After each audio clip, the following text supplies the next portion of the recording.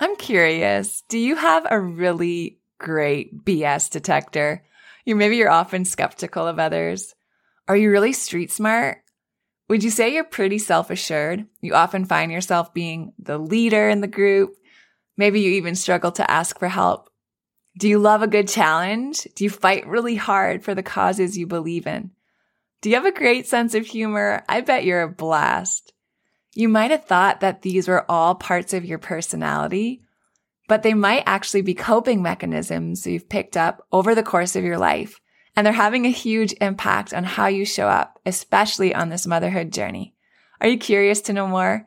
You got to take my personality patterns quiz. Here's what's going on. When you were a child, whenever an experience overwhelmed your nervous system, you subconsciously built a defense against that overwhelm. Over time, those defenses became a habit, and then they became a pattern. And now as an adult, what we think of as our personality is often this defense pattern running the show. It's so interesting, right? There are 5 different personality patterns, and they're not personality types like the Enneagram or the Myers-Briggs, but rather they describe the safety strategies that we immediately go to when we start to feel overwhelmed. They don't describe who we are so much as what's blocking who we are. The good news is that once you take my quiz and learn about your pattern, you can learn skills to break out of that pattern, and then you can live and parent your kids as your true and authentic self. Click on the quiz link in the show notes or go to michellegrosser.com/quiz now to take my 2-minute personality pattern quiz. Unfortunately, the truth is that while we can, dole out discipline to the offender under our own roof, the truth is that there's going to be a lifetime of hurt and offense and pain, right, that's caused to our children where we can't do or say anything to the person who caused it. So it's teaching our kids to learn to disassociate their choice to forgive from the offender and the actions or words of that person. Welcome back to the Motherhood Podcast, a live workshop-style podcast that is helping thousands of moms redefine their motherhood journey. There was a point in my life when I was trying to do all the things: parent my kids, pour into my marriage, run a busy law practice, keep up my home. And what I found was that I was on the fast track to burnout until I discovered a better way. Now I help women just like you to close the gap between their vision of motherhood and what they're actually experiencing in their day-to-day lives. Together, we'll explore when and where to simplify, systemize, and surrender. I promise you, you're already doing so much better than you think. I'm your coach, Michelle Grosser, and this is Motherhood.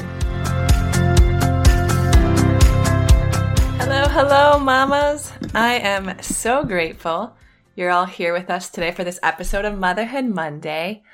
Here on the Motherhood Podcast on Mondays, we choose a different family value, and we talk about the ways we can focus on it and grow it in our families over the week ahead. So this week, we are talking all about forgiveness.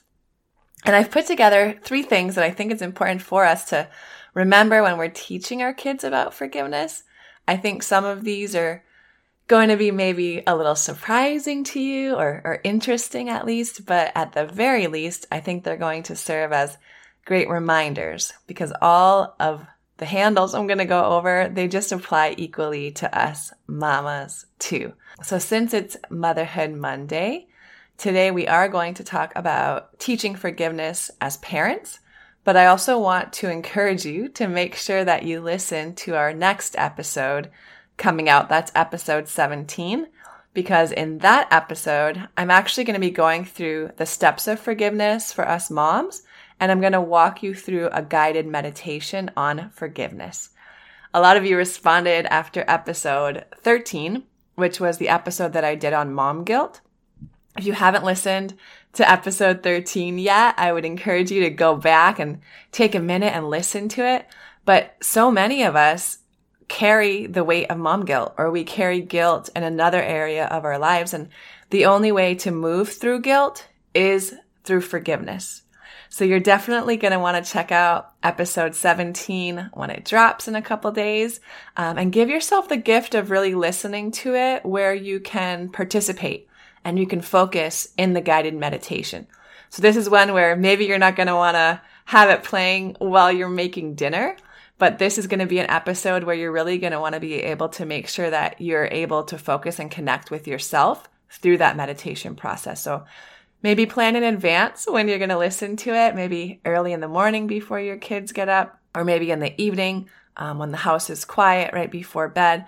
But you're just going to want to make sure that you allow yourself some privacy or just a place where your body can feel safe to release the guilt that you're holding through the forgiveness meditation. So that is coming up in episode 17.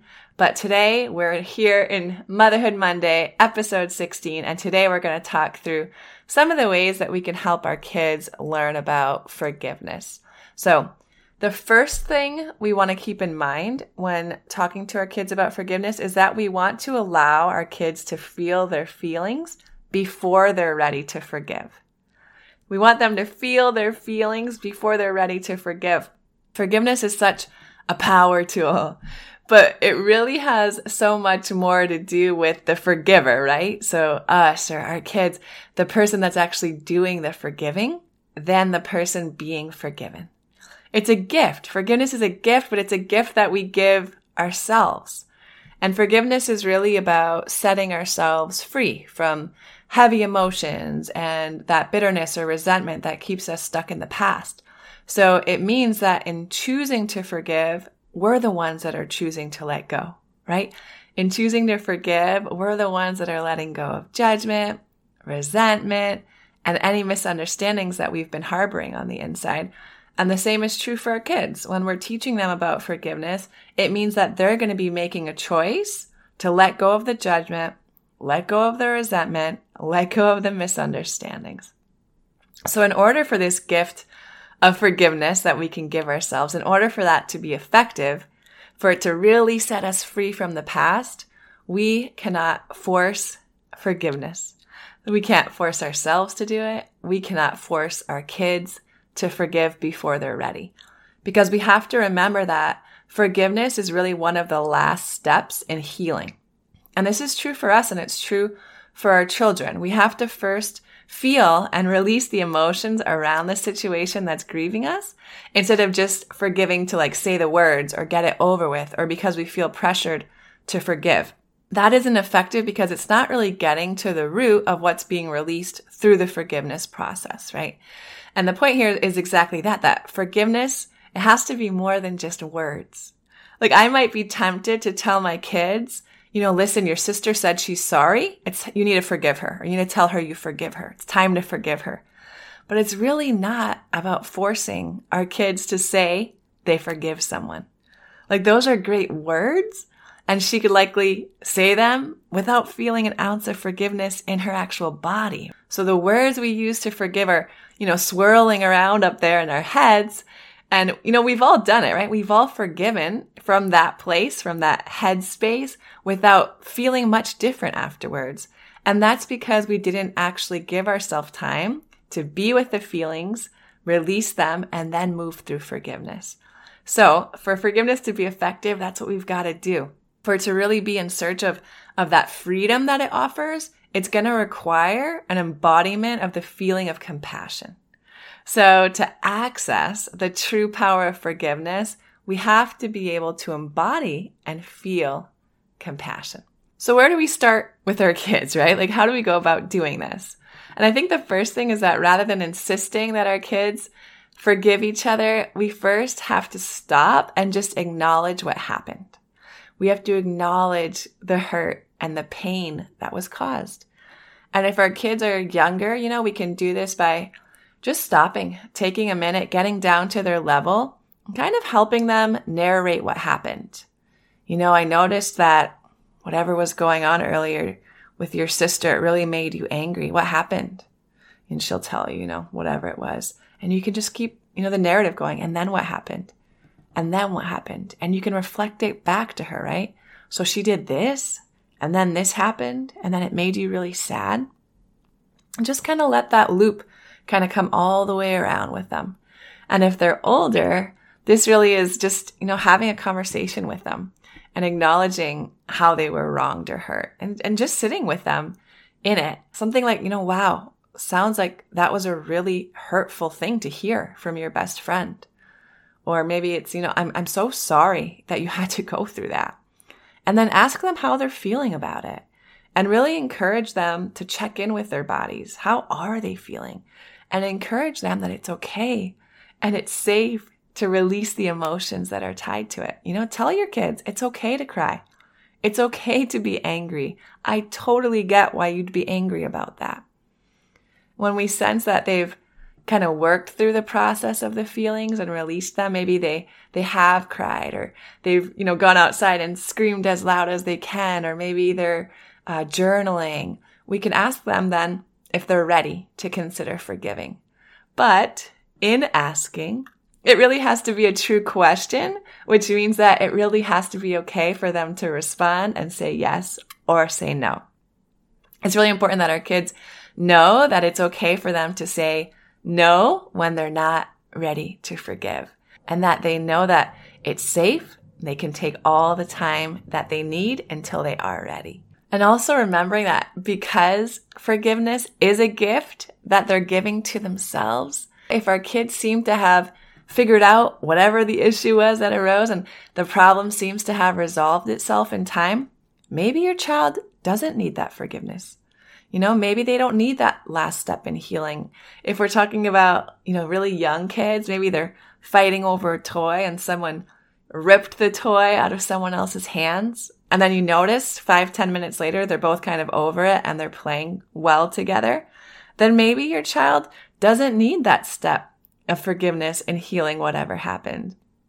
But if you notice that the emotion's been released and the hurt is still there, right? If they've processed that emotion, but there's still pain and there's still judgment or there's still misunderstandings, then you can continue to gently ask and gently prompt them about whether they're ready to forgive until they feel like they are. All right, so that's number 1. Number 2 is understand that forgiveness doesn't excuse the wrongdoing. It's really important that we understand this, right? And that we impart it to our kids. Forgiveness is not about letting someone else off the hook. That's not what it's about. It's not about accepting or agreeing with or condoning what happened. And if they're not understanding this, or if we're not understanding this, we're likely to tend to want to hold on to forgiveness because we might have this inner narrative that the other person doesn't deserve to be forgiven. So we need to teach our children and ourselves and help them to understand that forgiveness is really not related to the wrongdoing. Forgiveness doesn't negate the wrongdoing. It doesn't erase the wrongdoing. Forgiveness doesn't excuse the wrongdoing. But what we want to bring home is the sentiment that I am deciding to let go of my hurt and my angry feelings and my judgment and my misunderstandings, even though they hurt me. And maybe you're wondering but the wrongdoing does need to be addressed, right, Michelle?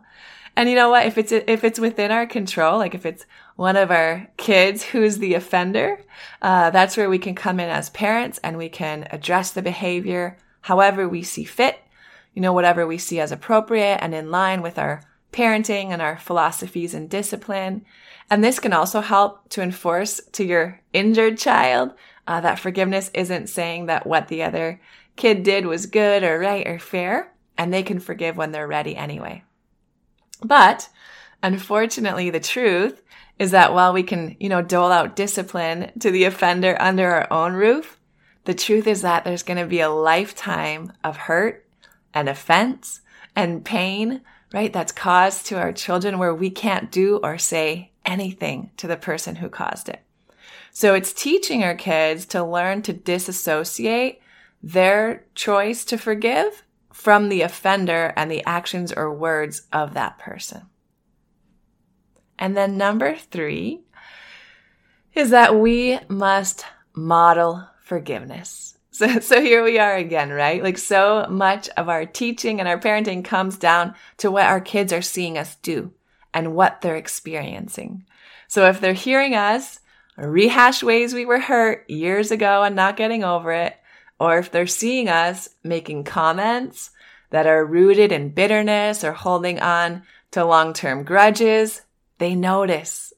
For those of us who are married, this can be a daily practice of our kids seeing us forgive each other.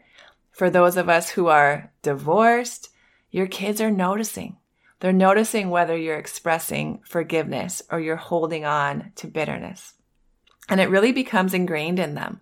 So it's crucial for us to model forgiveness in front of our kids. And we also need to model forgiveness to our kids, right? It's normal and it's inevitable that we're going to end up getting upset with our kids or getting angry or frustrated with them for things they do or don't do. But when we're ready, we've got to forgive them and we've got to move on and we've got to let it go.